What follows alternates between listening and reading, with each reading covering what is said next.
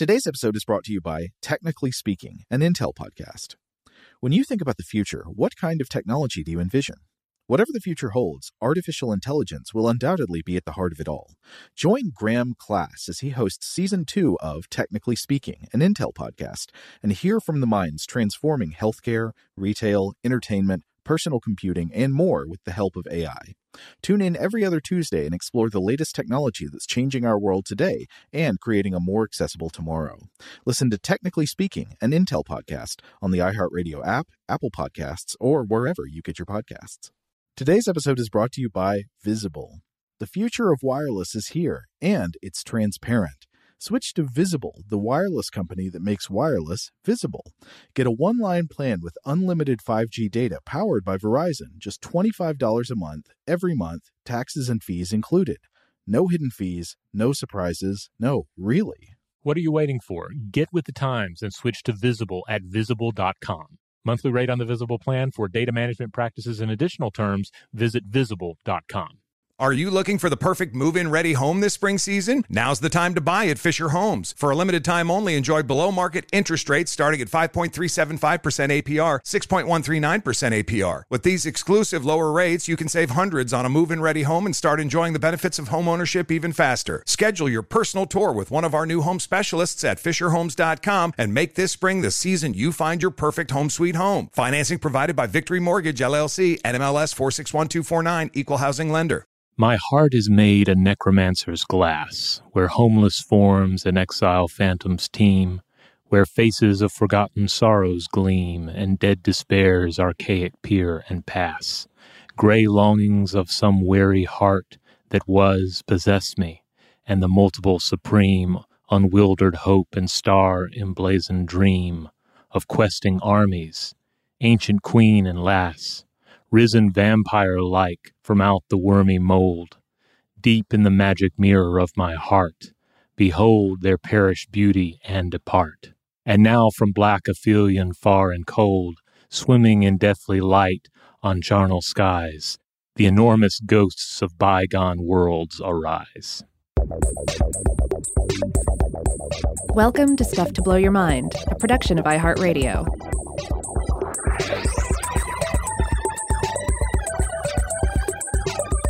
Hey, welcome to Stuff to Blow Your Mind. My name is Robert Lamb.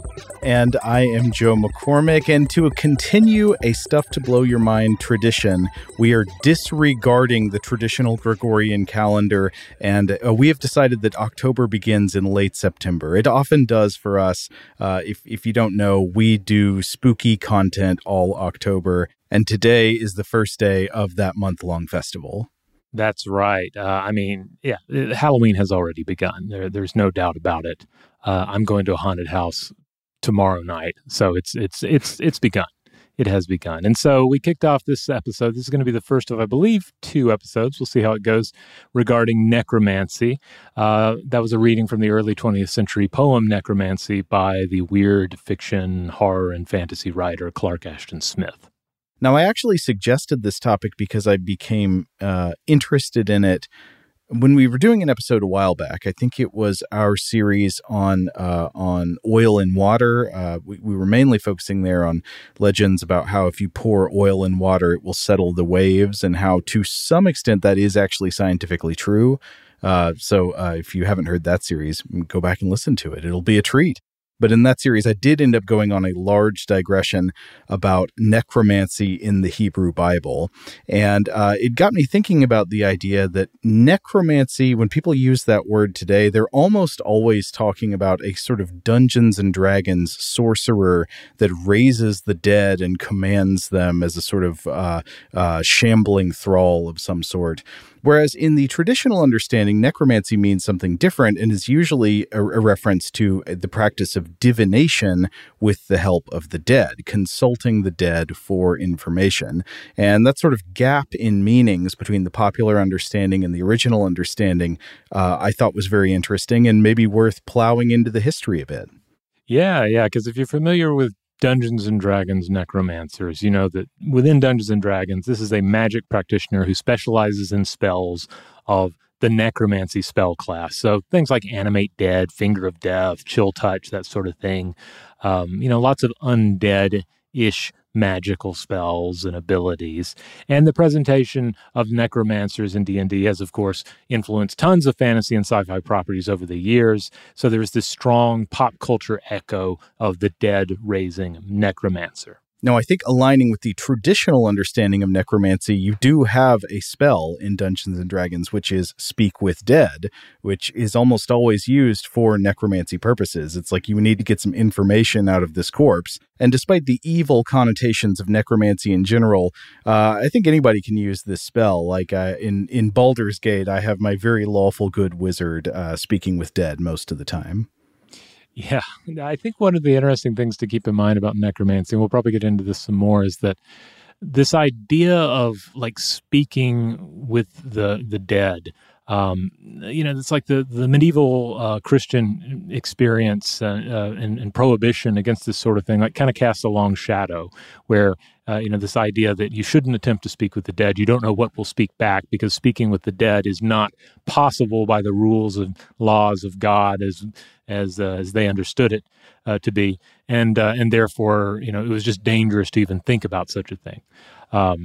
So that'll be worth keeping in mind here. But the Dungeons and Dragons idea of the necromancer, of course, draws on various traditions as well, including the discussion of necromancers and necromancy and pre-existing fantasy and weird fiction, including that of Clark Ashton Smith, whose poem started off this episode. For instance, he had a story titled The Empire of the Necromancers from 1932 that involved a pair of kind of like rogue necromancers who get exiled from one kingdom, and so they go into this kingdom of this deceased kingdom of tombs and start raising up people to serve as their servants, and of course they end up rising against them, that sort of thing.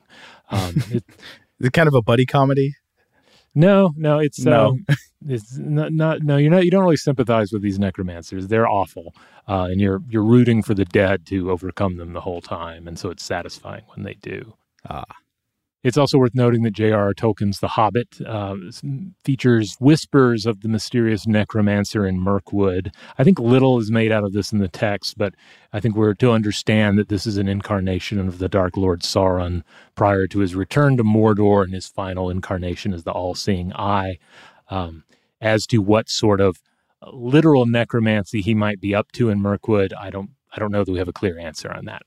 That's a good question. I don't know if Sauron would be raising the dead to obtain information or for divinatory purposes. I think he mainly does go more in the D&D direction of like he raises what are they called? The ring wraiths, I guess. Those are undead wraiths or revenants of some sort. They are dead kings who are brought back to do his bidding.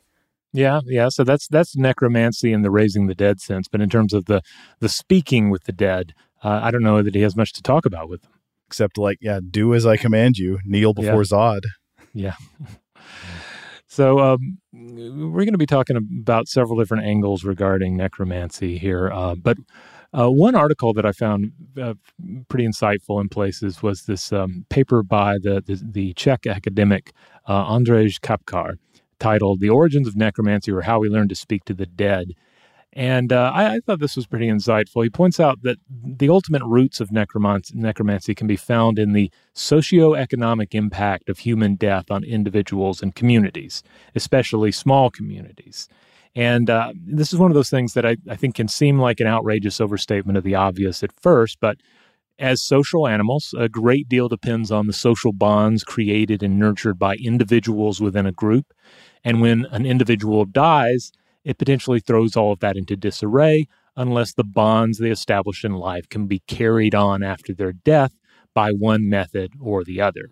So it becomes important to retain bonds of some sort with one's ancestors, which is not necessarily necromancy, obviously, and even, to seek their guidance, which is more directly what we might think of as necromancy, but again, not necessarily necromancy, which is going to be a distinction we'll come back to again and again. This is interesting. It gets into something I think I'm going to talk about more in part 2 than in this part, but about how some ancient descriptions of alleged necromancy practices might actually be sort of uh, external misunderstandings of essentially ancestor cult practices, that what is actually sort of the care of one's dead ancestors as a sort of god of sorts is misinterpreted by people who don't practice the same thing with regard to their own ancestors as an attempt to get information or power from the dead. Yeah, I think there's a lot of that going on. We'll get into some Chinese sources here in a bit. And like the word necromancer pops up a lot in translations of Chinese sources. And sometimes, it seems like a lot of the time, necromancer is used sort of interchangeably, an elegant variation for just wizard.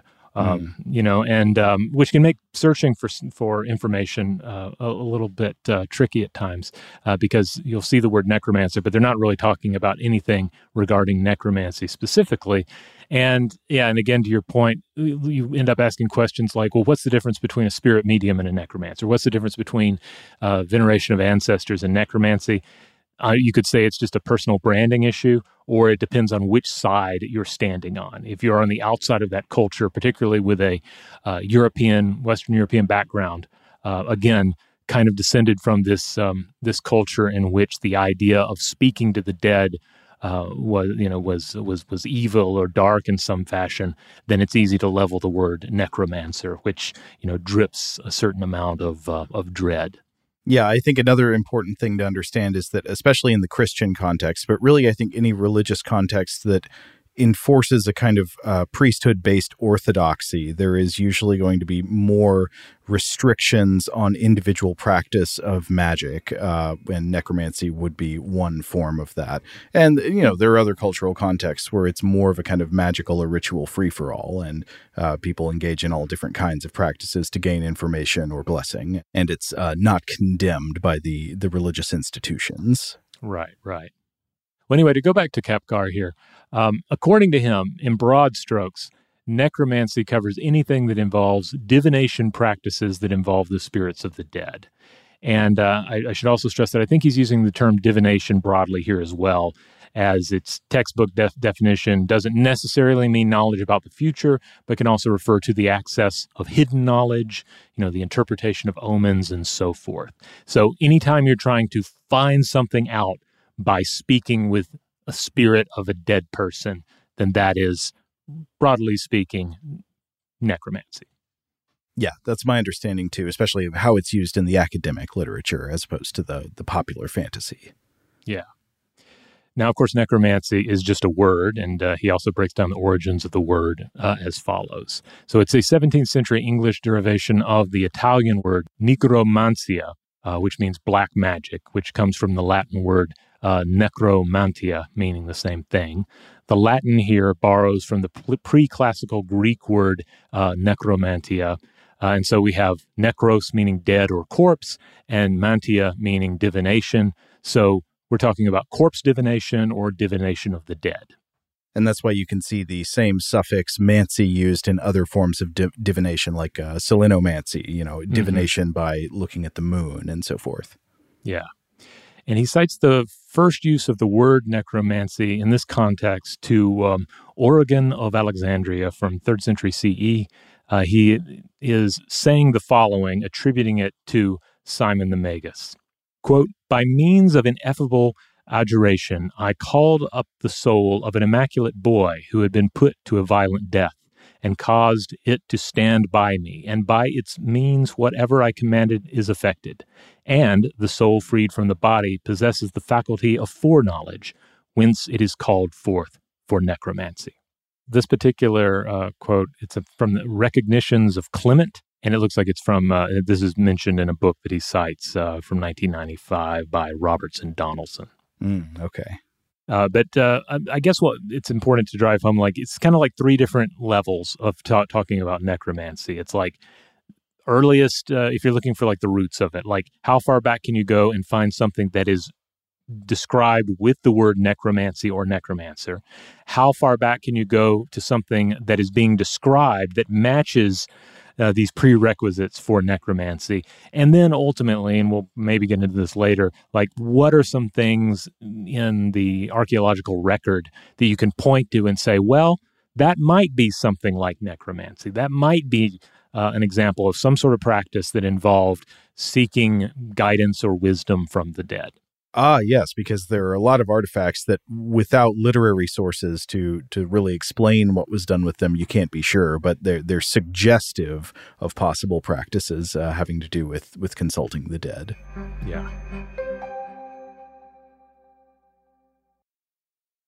Shout out to Astapro for sponsoring this episode and providing us with free samples. Rob, as the local host with allergies here, they sent you some of their nasal spray to treat your allergies. What was your experience like? Yeah, that's right. I always wrestle with the pollen a bit when it rolls in during the spring, so they sent me the little nasal spray. I tried out the product, and yeah, it sure did help me get on top of my symptoms for the day.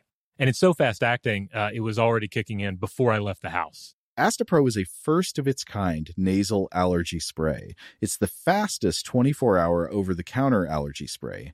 It starts working in 30 minutes, while other allergy sprays take hours. Astapro is the first and only 24-hour steroid-free allergy spray. Astapro delivers full prescription-strength indoor and outdoor allergy relief from nasal congestion, runny and itchy nose, and sneezing. Get fast-acting nasal allergy symptom relief with Astapro. Go to astaproallergy.com for a discount so you can get Astapro and go today. ASTEPRO allergy.com.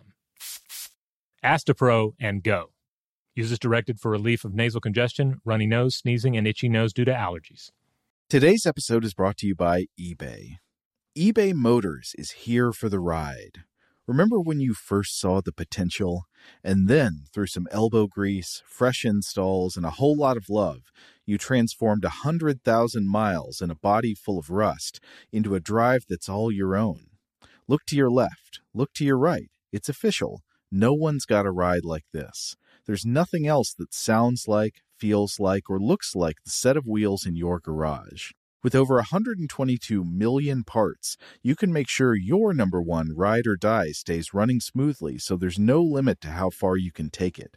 Brake kits, turbochargers, engines, exhaust kits, roof racks, LED headlights, bumpers, whatever your baby needs, eBay Motors has it. And with eBay Guaranteed Fit, it's guaranteed to fit your ride the first time, every time, or your money back. Plus, at these prices, well, you're burning rubber, not cash. Keep your ride or die alive at ebaymotors.com. Eligible items only. Exclusions apply. Xfinity has free premium networks for everyone this month, no matter what kind of entertainment you love. Addicted to true crime? Catch killer cases and more spine-tingling shows on A&E Crime Central. Crave adventure? Explore Asian action movies on Hi-Ya. Searching for something extreme? Check out skating, snowboarding, and more on Fuel TV Plus, the global home of action sports. And find crowd-pleasing bops on iHeartRadio's Hit Nation playlist. There's new free shows and movies to love every week. Say free this week in your Xfinity voice remote.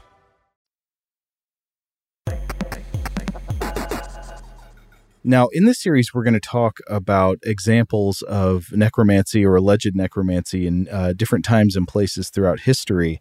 Let's see. I had some stuff today about necromancy in ancient Mesopotamia. And Rob, I know you had some stuff about in China. Do you want to do China first? Sure. Yeah. I mean, it is Autumn Moon Festival and everything. So maybe we'll start with a Chinese example. So I guess the first thing to point out is that we should remind ourselves of the importance of ancestor veneration in Chinese traditions. And this is by no means unique to just Chinese traditions, but it is incredibly important. And I suppose we should also remind ourselves that modern and ancient people alike are capable of having multiple, even conflicting ideas concerning the dead and the possibility of an afterlife. So this may be important later on, because again, in the same way that you can have someone who doesn't logically believe in ghosts, that doesn't logically believe you can contact the spirit world, but that same individual, given certain emotional stresses, may seek out a medium and try and find some solace there, that sort of thing. Or we can just sort of casually have multiple ideas about the afterlife. Yeah, and well, while you're emphasizing the multiple ideas that can exist within a single person, of course, it's even more true of a populace across time. Asking what did ancient Chinese people or what did ancient Mesopotamian people think about what happens after death is kind of like asking, what do Americans think about what happens after death? I mean, you could represent, you can explain views that are commonly found, that some views are going to be much more frequently believed than others, but there's no single answer to that. There are a range of beliefs. And so if you talk in generalities, you can only talk based on the sources you have. And even then, that's probably only going to be talking at best about like majorities of people or some commonly held ideas, not about what everyone believed all the time. That's right. Yeah, we're dealing with a great deal of geography, culture, and time when talking about like Chinese, even ancient Chinese concepts regarding the dead. But I think it's safe to say a certain amount of guidance by and communication with is baked into the whole concept, though the degree to which this angle is emphasized is going to vary. So veneration of ancestors does not equal necromancy, but that doesn't mean there aren't some comparisons you could make. And more to the point, it doesn't mean that there are not examples of wizards in Chinese mythology and tradition who are more expressly described as expert specialists with an ability to communicate with or facilitate communication with the dead. And by that, you could classify them as quote-unquote necromancers. Though again, that doesn't stop so many texts from describing wizards as necromancers, even though they're not necessarily doing anything that is necromantic. Well, yeah, and to people who listen to us often, this should be obvious, but maybe it's worth saying that when we use the term necromancer, we are not applying any attaching any moral ideas to that. It just means literally somebody who's getting information from the dead. Not that that's good or bad. Whatever older sources might be likely to, I don't know, have some kind of stink on the idea. Yeah. Now, I want to stress that, as always, my grasp of Mandarin is very limited and depends on various references and tools. But it's my understanding that there is no one word in Mandarin that expressly denotes necromancy in the same way that our word necromancy does. But in Chinese tradition, the specialist you would seek out for any of your strong necromantic needs would be a feng shi, which essentially translates to method master. You'll also see this translated as alchemist, wizard, or basically any specialist magic user terminology you can think of, including but not limited to necromancer. Again, this is the elegant variation in play here. Though again, there are some cases where you have one of these method masters, one of these feng shi, who is doing something that is very necromantic in nature. And so I'd like to discuss one in particular. Okay. All right, this is going to take us to the Han Dynasty, so 2nd century BCE. This would have been the rule of Emperor Wu of Han. More than one wizard and immortalist served this guy. He especially later in life, had a fondness for surrounding himself with various magicians and magic users, seeking things from them like immortality. And I have also read that late in life, he also became increasingly paranoid about plots against him. And I think some of these were inspired by dreams. And so at the same time that he was, leaning into the talents of magicians to help protect him, he also was very much supporting witchcraft persecution of the day and harsh penalties against alleged magic users. But for instance, one of the feng shis that worked for him was Li Xiaoyun, who claimed to be a 70-year-old immortal and preached immortality via diet and commitment to the kitchen god, though he did die. So maybe there were some holes in the plan. But then there was another individual, a feng shi known as Xiao Wing, and this apparently can be translated as young geezer. It basically means like young old person. Wait, does that mean he was like an old person who was young at heart or a young person who was old at heart? That's a good question, because the other guy, Li Xiaoyun, the whole thing is like he was young, but he claimed to be 70. He was like, look at me, look how young I look. This is because I have secrets I can teach you. So I'm not sure if young geezer here was old at heart or old in body.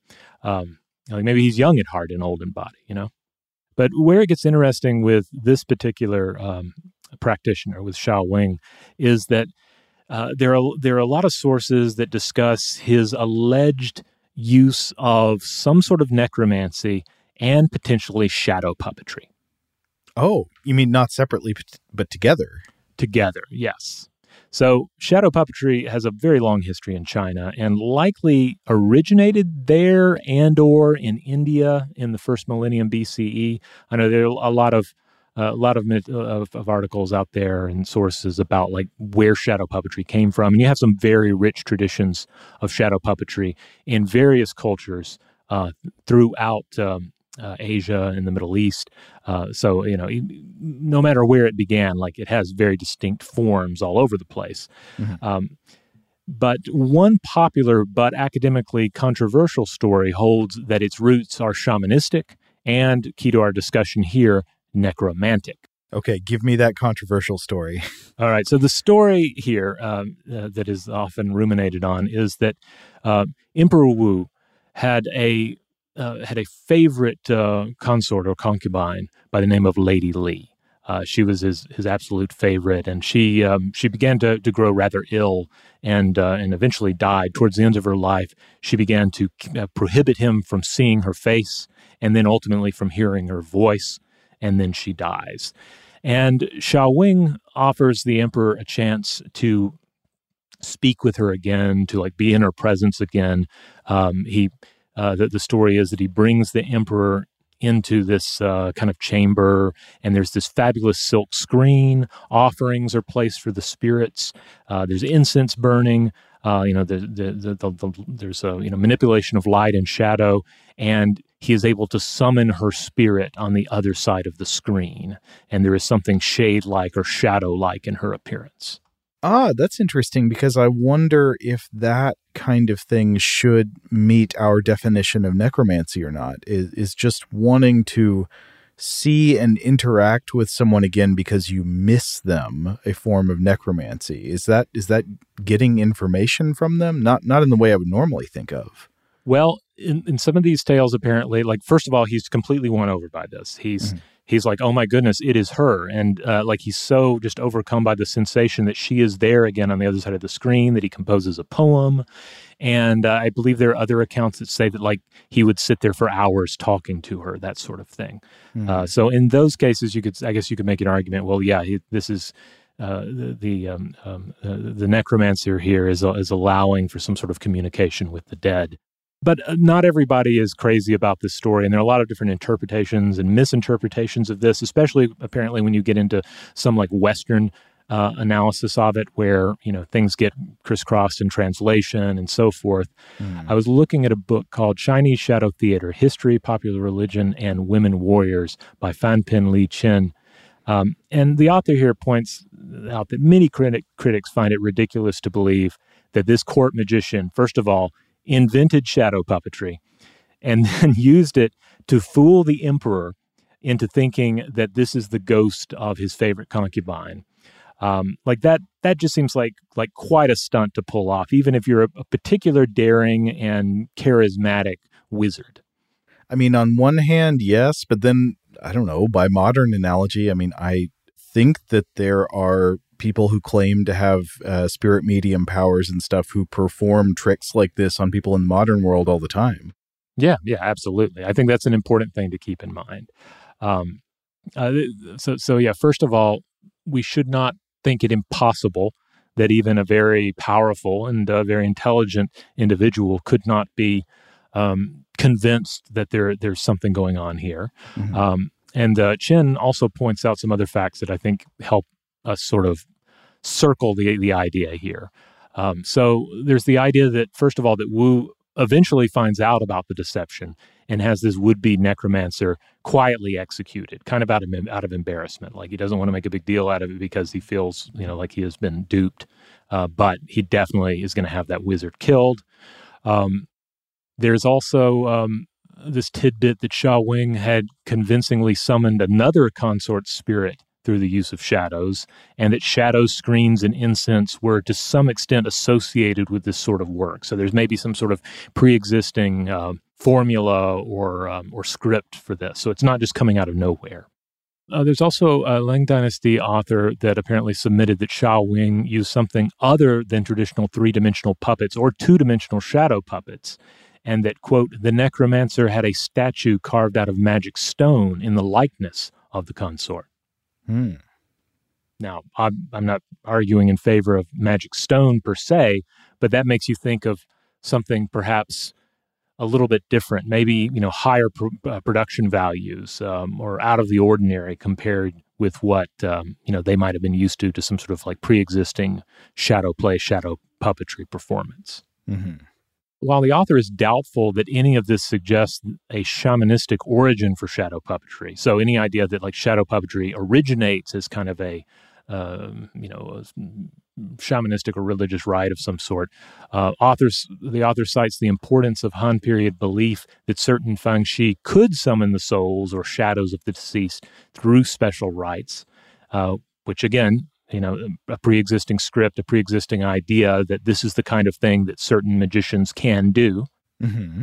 And the story also seems to have been somewhat corrupted in Western retellings, forging a link between seance and shadow puppetry when, if I'm understanding Chen correctly on this, it's more proper to think of this as a tale of a would-be necromancer using shadow effects to dupe the emperor into thinking he has been visited by the spirits of the dead. This is kind of a familiar trope throughout the world, the idea of like the dangerous position held by a king's magical advisors. You have to walk that fine line because if you are, if they see through what you're doing, you're obviously not going to stick around court very long. Yeah, and I don't know, thinking more about the idea that could a clever magician really trick a king like this? I think maybe that also assumes that the king would be more likely suspicious or skeptical than a person might naturally be if they do desperately want to see someone again. I mean, if someone you love has died and you want to see them again, you might not be very, looking for holes to pick in the experience of seeing them once again. You might be quite ready to believe. Yeah. I think that's important to keep in mind. And I think it's also interesting to contemplate this account, especially given that, first of all, it's occurrence in a culture that is traditionally more aligned with the idea of communication with spirits of the deceased. Again, as opposed to Christian European culture in which the idea of speaking with the dead is seen as impossible and dangerous. You're just going to get a demon on the other line anyway, so don't even attempt it. And, perhaps it also speaks to a sort of communion with the dead that goes beyond anything achievable via veneration rites and even medium traditions. The idea that it's not just about like honoring her and knowing that she's out there somewhere, but it's like, here she is, almost if not quite physically here, just on the other side. And I think that also kind of matches up with this idea that you see in other accounts of her kind of fading away from his life towards the end. Like he can't see her anymore. Now he can't speak with her anymore. And now she's dead. And maybe there's some of that sprinkled in there as well. And I also kind of like this idea of the screen, this kind of like thin veil that is separating him from this possibly, resurrected spirit. It's such a slight barrier, right? As slight as the barrier between life and death may seem at times. And there's also something fitting in that ending to tellings of the story in which he like finally can't have it. He's like, I have to pull this out of the way and see her for real. And then when he looks behind the screen, what does he see?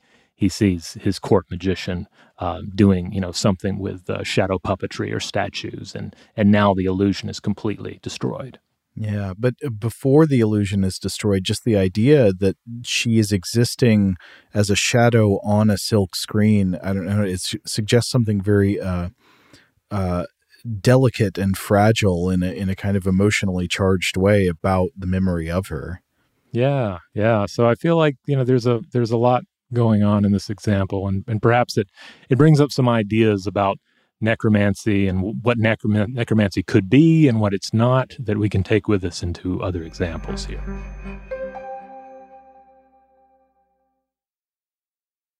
Today's episode is brought to you by eBay. eBay Motors is here for the ride. Remember when you first saw the potential? And then, through some elbow grease, fresh installs, and a whole lot of love, you transformed 100,000 miles and a body full of rust into a drive that's all your own. Look to your left. Look to your right. It's official. No one's got a ride like this. There's nothing else that sounds like, feels like, or looks like the set of wheels in your garage. With over 122 million parts, you can make sure your number one ride or die stays running smoothly so there's no limit to how far you can take it. Brake kits, turbochargers, engines, exhaust kits, roof racks, LED headlights, bumpers, whatever your baby needs, eBay Motors has it. And with eBay Guaranteed Fit, it's guaranteed to fit your ride the first time, every time, or your money back. Plus, at these prices, well, you're burning rubber, not cash. Keep your ride or die alive at ebaymotors.com. Eligible items only. Exclusions apply. Xfinity has free premium networks for everyone this month, no matter what kind of entertainment you love. Addicted to true crime? Catch killer cases and more spine-tingling shows on A&E Crime Central. Crave adventure? Explore Asian action movies on Hi-Ya. Searching for something extreme? Check out skating, snowboarding, and more on Fuel TV Plus, the global home of action sports. And find crowd-pleasing bops on iHeartRadio's Hit Nation playlist. There's new free shows and movies to love every week. Say free this week in your Xfinity voice remote. Are you looking for the perfect move-in ready home this spring season? Now's the time to buy at Fisher Homes. For a limited time only, enjoy below-market interest rates starting at 5.375% APR, 6.139% APR. With these exclusive lower rates, you can save hundreds on a move-in ready home and start enjoying the benefits of home ownership even faster. Schedule your personal tour with one of our new home specialists at FisherHomes.com and make this spring the season you find your perfect home sweet home. Financing provided by Victory Mortgage, LLC, NMLS 461249, Equal Housing Lender. All right, Rob, are you ready to talk to some ghosts in ancient Mesopotamia? Oh, yes. So we're going to look at evidence for necromancy in the ancient land between the rivers. This would be Mesopotamia refers to the civilizations based on the river system of the Tigris and Euphrates, so mostly centered in what is modern-day Iraq. And these civilizations would include, but not be limited to, the Sumerians, the Assyrians, and the Babylonians. Now, the main source I was looking at here is an article from 1983 by Irving L. Finkel called Necromancy in Ancient Mesopotamia, published in a journal called Archiv für Orientforschung. And this author, Irving Finkel, is a British Assyriologist and language scholar affiliated with the British Museum. It seems like he specializes in cuneiform inscriptions, but he also seems to have a range of interests, including everything from Mesopotamian ghosts and magic to ancient board games like the Royal Game of Ur, which I think we discussed his work in particular in our Invention series on board games. Yes, I remember that episode. So I was looking for some general information about Finkel and his background, and I found an absolutely delightful video interview with Finkel from about 5 years ago that seems to be part of a series the British Museum does called Curator's Corner. And this video is called Mesopotamian Ghost Busting with Irving Finkel. It's on topic, and I found it very interesting, so I thought I'd go ahead and summarize this before getting back into the paper. In this interview, Finkel talks about some of his best guesses as to what ancient Mesopotamians broadly believed about ghosts, the dead, and the undead based on literary and archaeological evidence available to us. So to be clear, I think this involves some speculation, but it is well-informed speculation, and also our same caveat from earlier, not everybody believed the same thing in certain times and places in history. So you can only talk about what seems to be common based on the sources we have. So, Finkel says, in ancient Mesopotamia, there was widespread belief that when someone died, it was very important that they were given a proper burial in the earth, with specified rituals to seal the grave. In Finkel's words, quote, so they were jolly well locked in and couldn't come back to cause trouble. So people who, for whatever reason, do not receive a proper burial and do not receive the correct rituals observed at their burial would be expected to come back from beyond the grave and haunt the living. And some examples given here would be people who die on the battlefield, or people who die out in the wilderness alone, people who just vanish and are assumed dead. And he also mentions people who die in childbirth, which I thought was an interesting example, because I'm not sure in this case what would prevent someone who dies in childbirth from receiving a proper burial. But I thought that was interesting. And this comes back to something that we've discussed a little bit on the show before, but I am frequently struck by the belief in what seems like many ancient cultures that it is extremely important to receive a proper burial, or at least proper funeral rites according to your local customs. And I don't know that it's always because of the kind of ghost security concerns that Finkel is going to raise with respect to ancient Mesopotamia, but it really does seem like lots of ancient peoples that we read about seem truly horrified by the idea of dying without receiving the appropriate funerary customs, or without having their body dealt with in the way that their culture deems is proper. And it's not that I think people today just don't care at all what happens to their bodies after death. We care somewhat, but I sense way less sensitivity to this on average in American culture today than is implied in many ancient sources from different cultures around the world. And I don't know exactly what to make of that, but it seems significant to me. I feel like I would like to understand more about it. Yeah, I mean, well, we've distanced ourselves from death and physical death so much. And, we have an entire industry obviously built up around it. So on one level, it's kind of like we can just leave it to the professionals. We can choose from the menu items of what we can and can't do with our, or have done with our remains.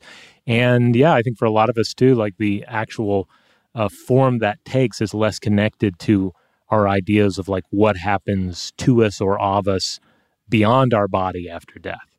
Mm-hmm. Be the answer, nothing or a whole lot. It's I think oftentimes thought to be rather disconnected from the physical.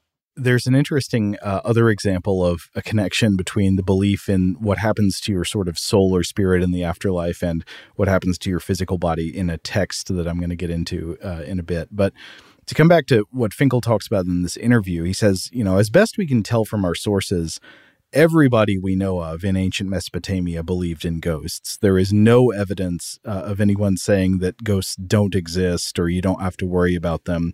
Seems like it was just taken for granted that ghosts existed and were part of life. However, and I thought this point was really interesting, Finkel says that it is not universal that people regarded ghosts with fear or terror. People were not always necessarily frightened of them. Instead, he says the more common attitude seems to be one of sympathy for ghosts. Kind of like if there is a ghost haunting you, that is a problem, but it's not something that is terrifying, at least not necessarily. It could be in some circumstances. So a ghost is somebody, usually a family member of yours, who is like now having a hard time after death. It's almost like somebody in your family has a disease or something, and because of their condition, they are unable to find rest in the underworld. They can't settle down in the netherworld, and they need the help of the living. So while they may not be frightening, they are in trouble, and they often cause trouble. All right, so that second part is very familiar with to anyone who's ever seen a TV show that has an episode about a ghost. How do you deal with that ghost? You got to do that thing that makes them go away, that makes them content and lets them move on. But the first part about it not being a frightful scenario, but more of a sympathetic scenario, it kind of makes me think again. It's like, what happens when there is not room for a particular type of supernatural belief or paranormal experience within a given rule system or worldview? For instance, if your, say, religious worldview is like, hey, there's no such thing as ghosts, those don't exist. Well, then when something makes you think about ghosts or raises the specter of ghosts, or you have some sort of a hallucination experience that is interpreted as ghosts, well, then that power structure cannot help you because they're like, well, out of our hands, because we already told you that stuff's not real. Yeah. And then likewise, I think if you, with a certain, certain scientific positions you could take on everything, it's like you don't believe in the supernatural.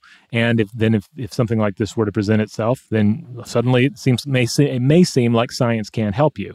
I think we would argue something different. We discussed that before. There are various thoroughly logical, rational, scientific explanations for various supernatural experiences, but I can imagine the attitude of being like, well, something has now occurred and it is outside the framework that is supporting me, therefore I am afraid. Yes, I think that is very interesting. And I think that might be a good explanation for this difference, for why our primary emotional reaction to ghosts in the modern world, or even in, I don't know, say like medieval Christian Europe, would be fear. Just like it doesn't fit as a reality within your orthodoxy. Yeah. And so anyway, in the context of ancient Mesopotamia, Finkel says there were people we know of who specialized in magic and rituals designed to appease wandering ghosts and send them back to their rightful place among the dead, send them back to the netherworld where they belong.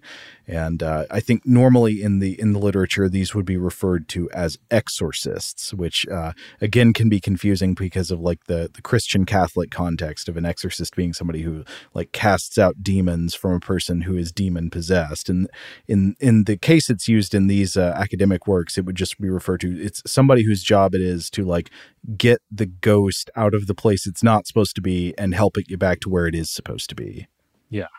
And he describes one particular example based on a tablet in the British Museum's collection. And this is pretty interesting. He says this tablet depicts a portly woman walking in profile, holding a male figure by a lead, which I think attaches around the male figure's neck. And Finkel says he believes that the woman shown in this illustration is a ghost, probably the ghost of someone's great aunt, who for some reason is wandering the world of the living and causing trouble. And the exorcist called to deal with this problem decides that what this ghost needs is a lover. So the exorcist makes one clay model of the ghost woman and another clay model that is a sexy man, a young, muscular, handsome man with a large beard. And these two clay effigies are buried together in a pit with an assortment of grave goods. And then the idea is that this burial would allow the ghost to settle down into the underworld and stop causing distress for the living. That's interesting. It reminds me a little bit of the topic of ghost marriage in Chinese tradition that I think Christian and I did an episode on years and years back. But basically involves sort of a similar principle. Like something is out of whack. There's a structural incompleteness that is involved with the family unit. And it needs to be supernaturally and or symbolically fixed in order for these, now ancestors to completely pass on and sort of be properly organized in, the afterlife or what have you. Right. I think that's a good comparison. And but to come back to the illustration on the tablet, he says it seems to show this ghost woman holding on to, I guess, her new lover by this like lead. So there's like no chance he gets away. They're together forever. Now, coming back to this idea from a minute ago that ghosts were not necessarily thought of as frightening in ancient Mesopotamia, Finkel says that there were some ghosts who actually were frightening and dangerous. And he offers his opinion that these were probably understood to be the ghosts of people who were themselves frightening and dangerous when they were alive. So, regular person with a proper without proper burial means a sort of a sympathetic but troublesome ghost, a problem you need to deal with, or a ghost you need to help, but not necessarily scary. Whereas a wicked person without a proper burial, that could be a scary ghost. Okay, makes sense. And he says these malevolent ghosts were thought to slip in through a person's ear while the victim was asleep. And if the ghost gets in through your ear canal, it could bring on extreme headaches like migraines, or it could even cause madness. And Finkel describes a couple of other types of effigies that would be crafted by ancient Mesopotamian exorcists in order to drive away malevolent ghosts. First, there's a kind of king figure who would be placed near a bed to project authority and general warding magic. And then second would be a model of a vizier figure that would be placed on top of a pole in a way that it could rotate around the pole, like a kind of spin around it like a propeller. And this would, he suggests, sort of fan the air around and drive spirits away. Okay. And finally, he makes the point that these elaborate rituals with like paid exorcists were these almost certainly would have been the things that were available to the elite, to the richest people in society. And we have way less insight, maybe no insight really, into how regular people dealt with ghosts, if they did at all. And then he sort of humorously suggests that regular people might not have had time to see ghosts, or if they did, perhaps they just sort of like waved at them and went about their business, but we don't really know.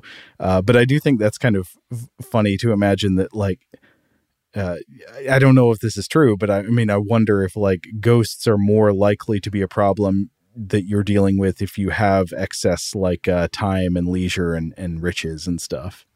Maybe. I could see that argument. But it also seems kind of to his point as well, equally as possible that the people, regular people had their own traditions and their own experts, but we just have no surviving mention of it.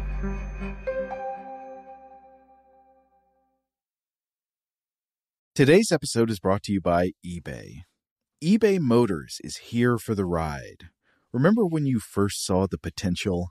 And then, through some elbow grease, fresh installs, and a whole lot of love, you transformed 100,000 miles and a body full of rust into a drive that's all your own. Look to your left. Look to your right. It's official. No one's got a ride like this. There's nothing else that sounds like, feels like, or looks like the set of wheels in your garage. With over 122 million parts, you can make sure your number one ride or die stays running smoothly, so there's no limit to how far you can take it. Brake kits, turbochargers, engines, exhaust kits, roof racks, LED headlights, bumpers, whatever your baby needs, eBay Motors has it. And with eBay Guaranteed Fit, it's guaranteed to fit your ride the first time, every time, or your money back. Plus, at these prices, well, you're burning rubber, not cash. Keep your ride or die alive at ebaymotors.com. Eligible items only. Exclusions apply. Xfinity has free premium networks for everyone this month, no matter what kind of entertainment you love. Addicted to true crime? Catch killer cases and more spine-tingling shows on A&E Crime Central. Crave adventure? Explore Asian action movies on Hi-Ya. Searching for something extreme? Check out skating, snowboarding, and more on Fuel TV Plus, the global home of action sports. And find crowd-pleasing bops on iHeartRadio's Hit Nation playlist. There's new free shows and movies to love every week. Say free this week in your Xfinity voice remote. Are you looking for the perfect move-in ready home this spring season? Now's the time to buy at Fisher Homes. For a limited time only, enjoy below-market interest rates starting at 5.375% APR, 6.139% APR. With these exclusive lower rates, you can save hundreds on a move-in ready home and start enjoying the benefits of home ownership even faster. Schedule your personal tour with one of our new home specialists at FisherHomes.com and make this spring the season you find your perfect home sweet home. Financing provided by Victory Mortgage, LLC, NMLS 461249, Equal Housing Lender. Now, to come back to Finkel's 1983 paper on necromancy in ancient Mesopotamia, all of that I was just talking about was ghost busting or exorcism.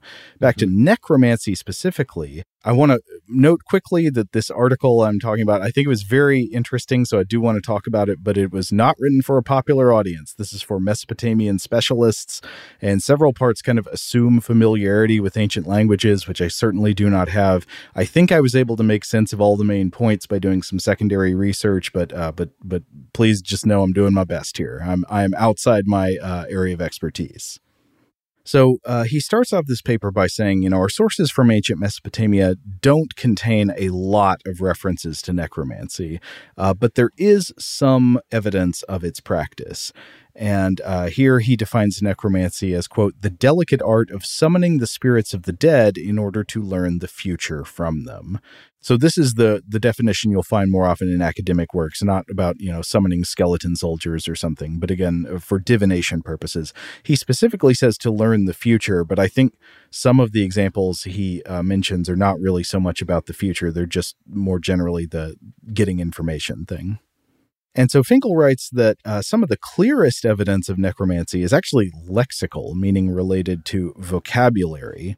there are these ancient cuneiform texts from Mesopotamia known as lexical lists, and they go way back. There are tons of these tablets you can find in the archaeological record. There are lots of them to translate and interpret, and they are essentially ancient glossaries that just list collections of words, often with translations of the terms between different languages. And these could include lists of names or lists of gods or lists of different categories of natural objects, like lists of plants or lists of birds, or simply lists of nouns or words. And one of the most famous cuneiform lexical text traditions is the professions list, known as Lu. And so in this list, it names a bunch of jobs people can have.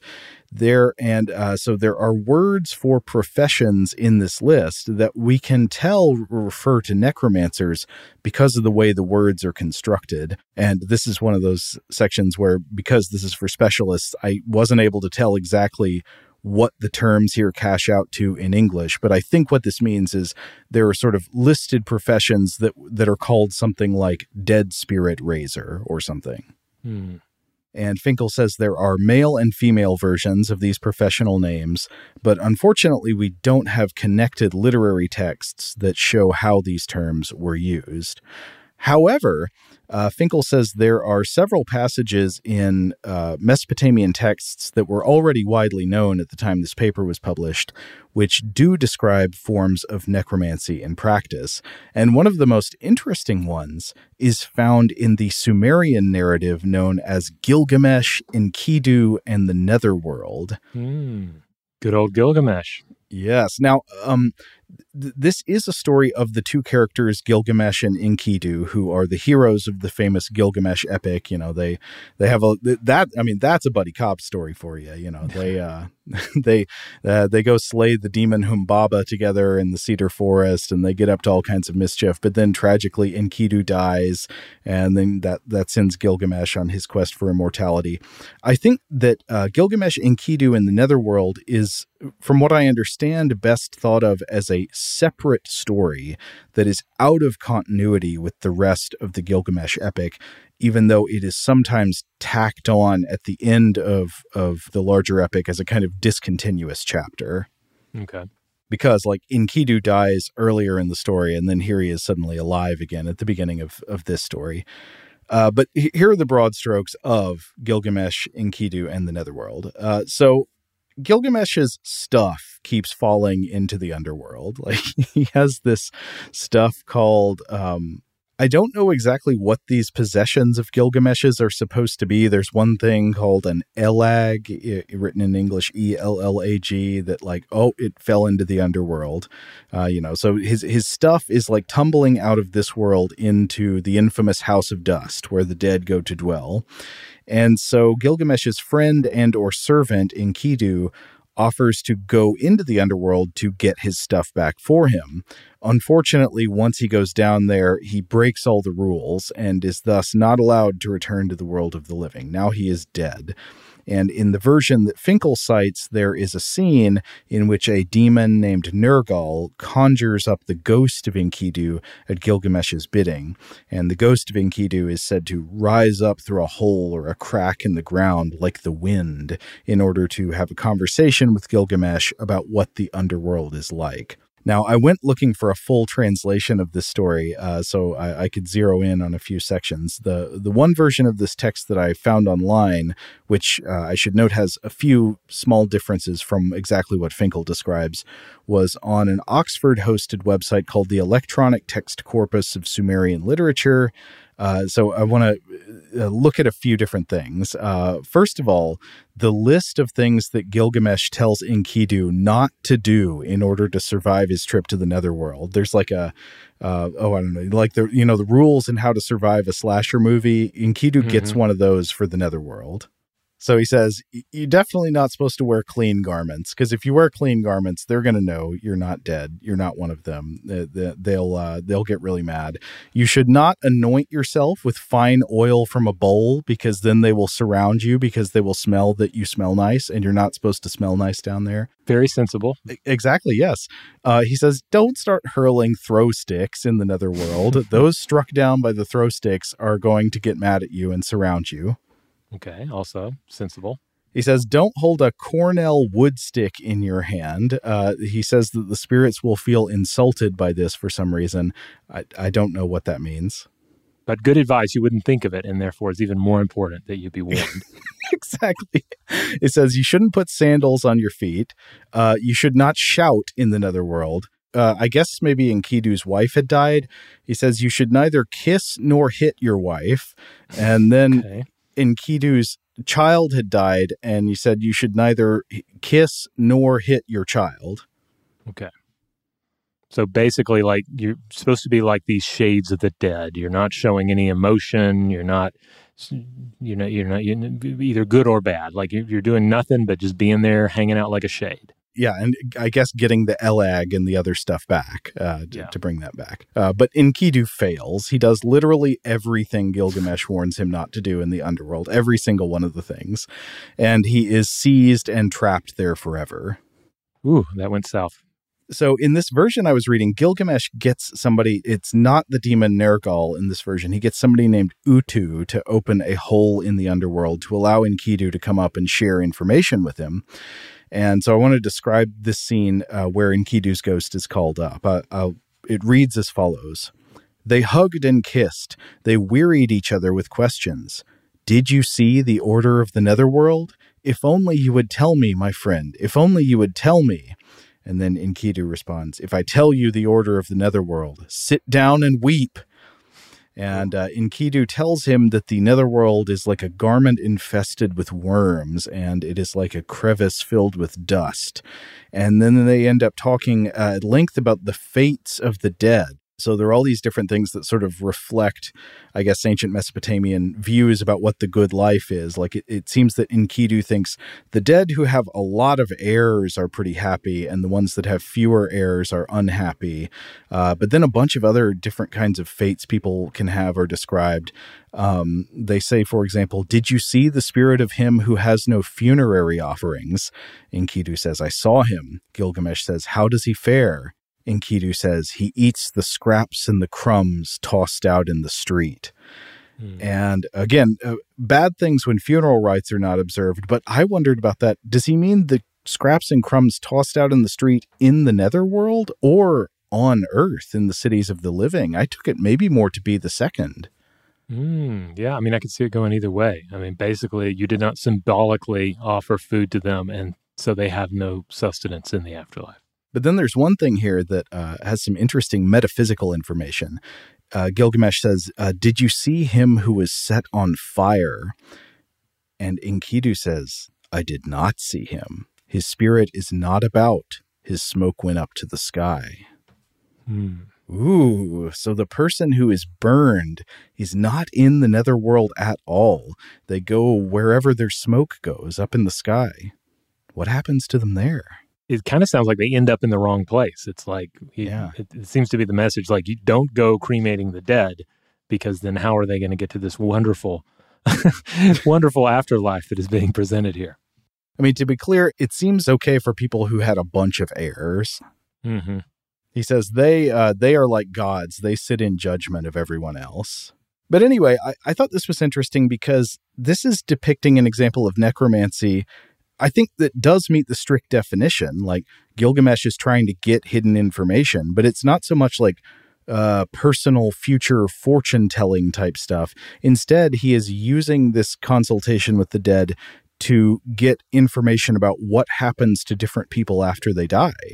Yeah, and also sort of reconnect with an old friend. Like, so hey, where are you living these days? Yeah, afterlife. Well, what's it like? Well, it's ashy. It's it's like dust in a crevice, you know. Yeah. That's what you should say next time you reconnect with an old friend. Well, you know, garment eaten by worms, crevice full of dust. But anyway, coming back to Finkel's paper, so he mentions a couple of other sources pre-existing at the time of this paper that mention necromancy, or at least potentially mention it in a more prosaic context. One is an old Assyrian letter from Kultepe, which contains the lines, quote, "Here we asked the female oracle givers, the female diviners and the spirits, Assur repeatedly upbraids you." And so I interpret this to be a reference to a person who consults the spirits of the dead to get information. Possibly the information they're getting is about the fact that the god Assur, who is like a god of Assyria, is angry with someone. Okay, they have inside information. Another is also a letter, this one Neo-Assyrian, which exists in damaged form and has been interpreted and translated different ways. One of those interpretations implies that necromancers have asked the spirits to predict whether a certain person will become a king, but this interpretation of the letter is not certain. But anyway, after these examples, Finkel goes on to describe two previously unpublished Babylonian tablets from the first millennium BCE held by the British Museum that he says deal in totally unambiguous terms with necromancy. And boy, these are a trip. Are you ready? I'm ready. The first one is called BM 36703. It is a late Babylonian text, and it includes instructions for a necromantic ritual. It says, "You call upon the ghost, and he will answer you." And then there's an incantation where the necromancer says, "Who are you? Who are you?" It then lists the names of known malevolent spirits and demons that we know are supposed to be evil spirits and demons because they appear in other texts about exorcism. And Finkel says that this part of the ritual seems to be a kind of safety precaution, trying to protect against the possibility that in summoning the dead for divination, you accidentally summon a vicious evil monster instead. It's like a security step to prevent you dialing the wrong number and accidentally calling Freddy Krueger or whatever. Oh, wow. Yeah. And we'll eventually see reverberations of this on up into like medieval Christian traditions, again, where it's more like you will always get a wrong number because this number cannot possibly connect to who you want to reach. Right. But that's not the context here. They think you can dial the right number. You just got to be careful. You got to do the right incantations and warding magic. Now, next in this tablet, there's a part that is damaged, but it appears based on context to be steps for what to do if the ritual doesn't work. I do wish we could know what it said here. Then it goes on to the ritual itself. Here I'm going to read from Finkel, and the context is that this is an Akkadian incantation that is addressed to the god Shamash, and it is asking for the help of the god Shamash to summon a ghost, literally of the darkness. And so then reading from Finkel now, quote, "This ghost, once brought up from its place of rest, is then supposed to enter into a skull placed there for that purpose. The reciter of the incantation says, quote, 'I call upon you, O skull of skulls.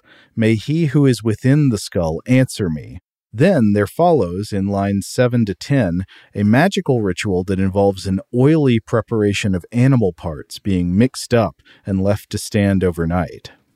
Do you want to know what is in this necromancer cocktail, Rob? Oh, I suppose we should know. Okay, so it says you crush up a male and female partridge, dust from a crossroads, dust of a jumping cricket of the steppe, and an upturned potsherd from a crossroads in puru oil.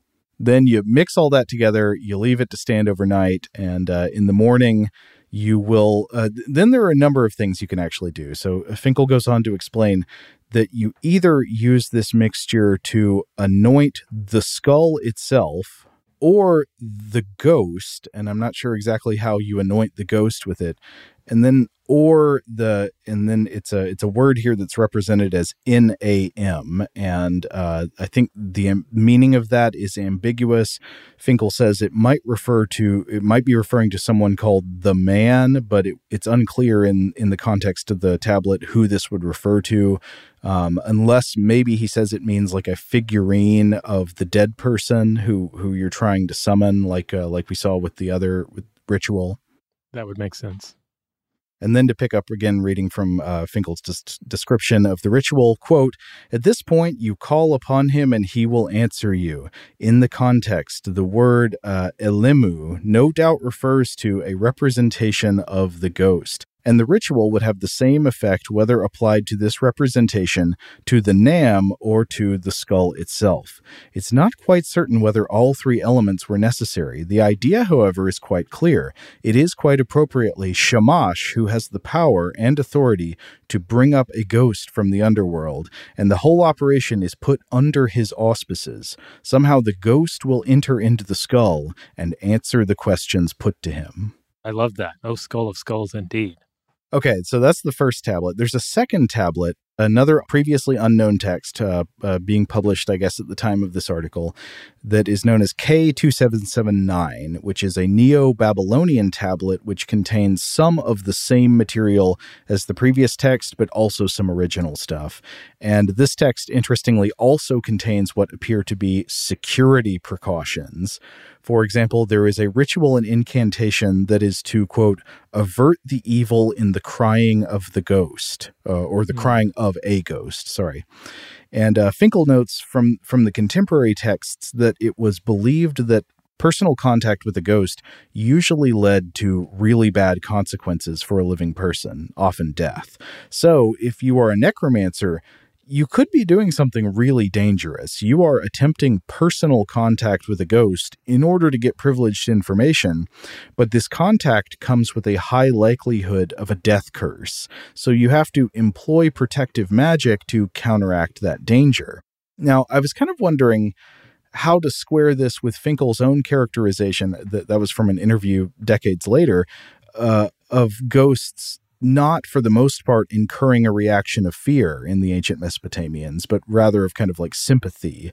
I don't know exactly how to square that, but it makes me wonder if maybe most of the ghost encounters people thought they were having weren't actually like personal face-to-face contact or talking to a ghost or hearing the cry of a ghost, but more like indirect indications that a spirit is restless and wandering, or seeing what appears to be evidence of a dead family member from afar. I don't know, but I wonder. Yeah, it reminds me of some of these traditions involving like the evil eye. The idea that it is out there, it is aware, but it's not necessarily honing in on you unless you give it reason to. And so, similarly, you could live in a world of ghosts, but have you done anything personally to attract the ghost or to encourage the ghost? Well, then you're probably fine. Finkel also says it's notable that K2779 is a type of text called a Nemburbi, the primary purpose of which is describing ways to avert evil and unexplained phenomena. So it's kind of surprising that rituals for intentionally summoning up a ghost and prying information out of it under the auspices of Shamash or whoever would be included, because the rest of the text is basically like a ghost-busting manual. It is how to keep ghosts, demons, and any other weirdness away from you. Yeah, it raises all sorts of questions about like what is the day-to-day activity in the ghost busting and necromancer professional world of this time period. Okay, but I think I promised you there was another necromancer cocktail coming. This one is from let's see. Well, I think this actually is derived from both texts. And this is a concoction you would put together that is part of an incantation to enable a man to see a ghost. So the text says, you crush moldy wood, fresh leaves of Euphrates poplar in water, oil, beer, and wine.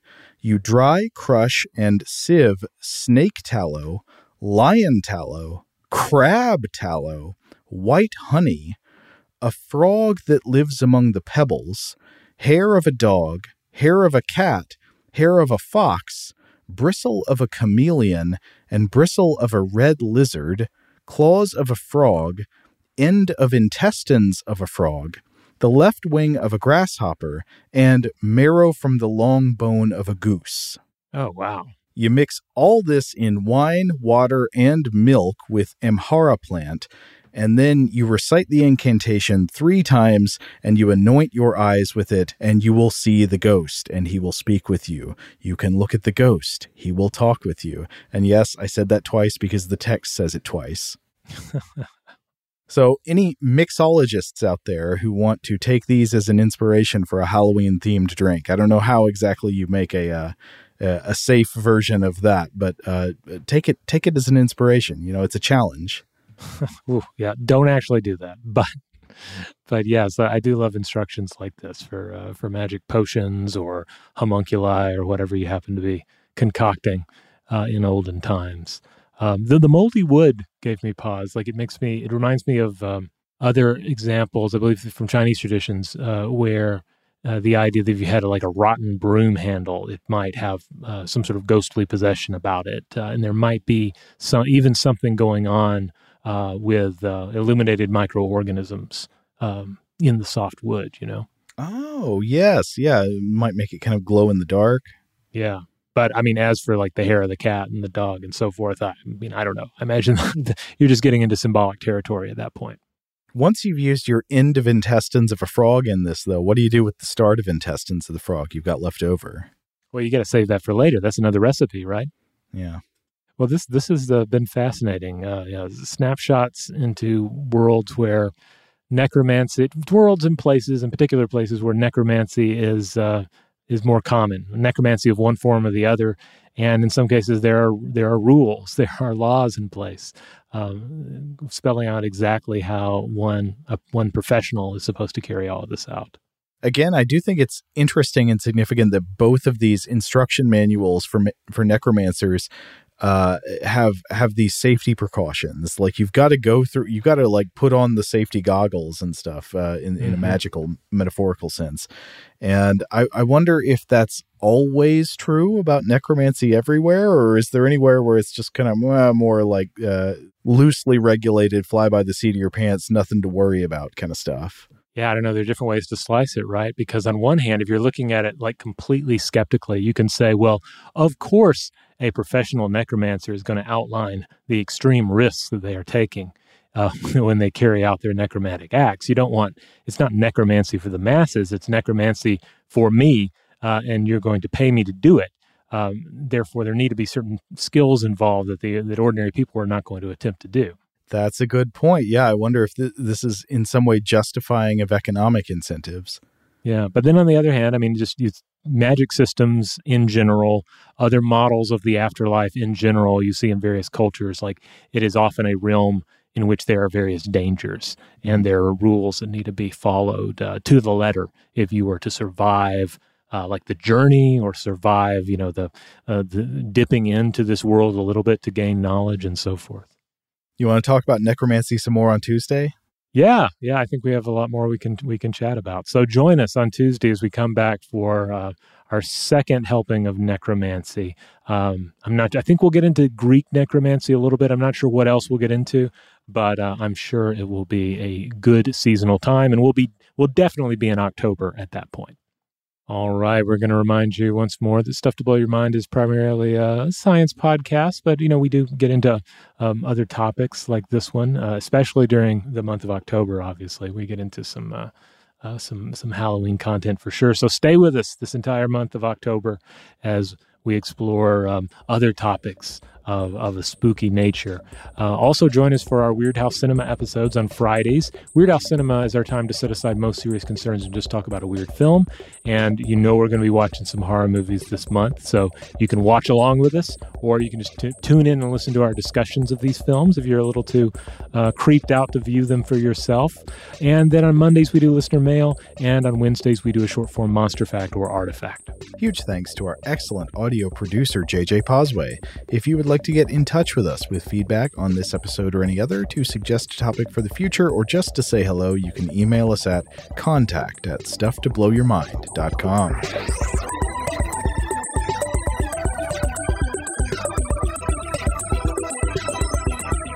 Stuff to Blow Your Mind is a production of iHeartRadio. For more podcasts from iHeartRadio, visit the iHeartRadio app, Apple Podcasts, or wherever you listen to your favorite shows.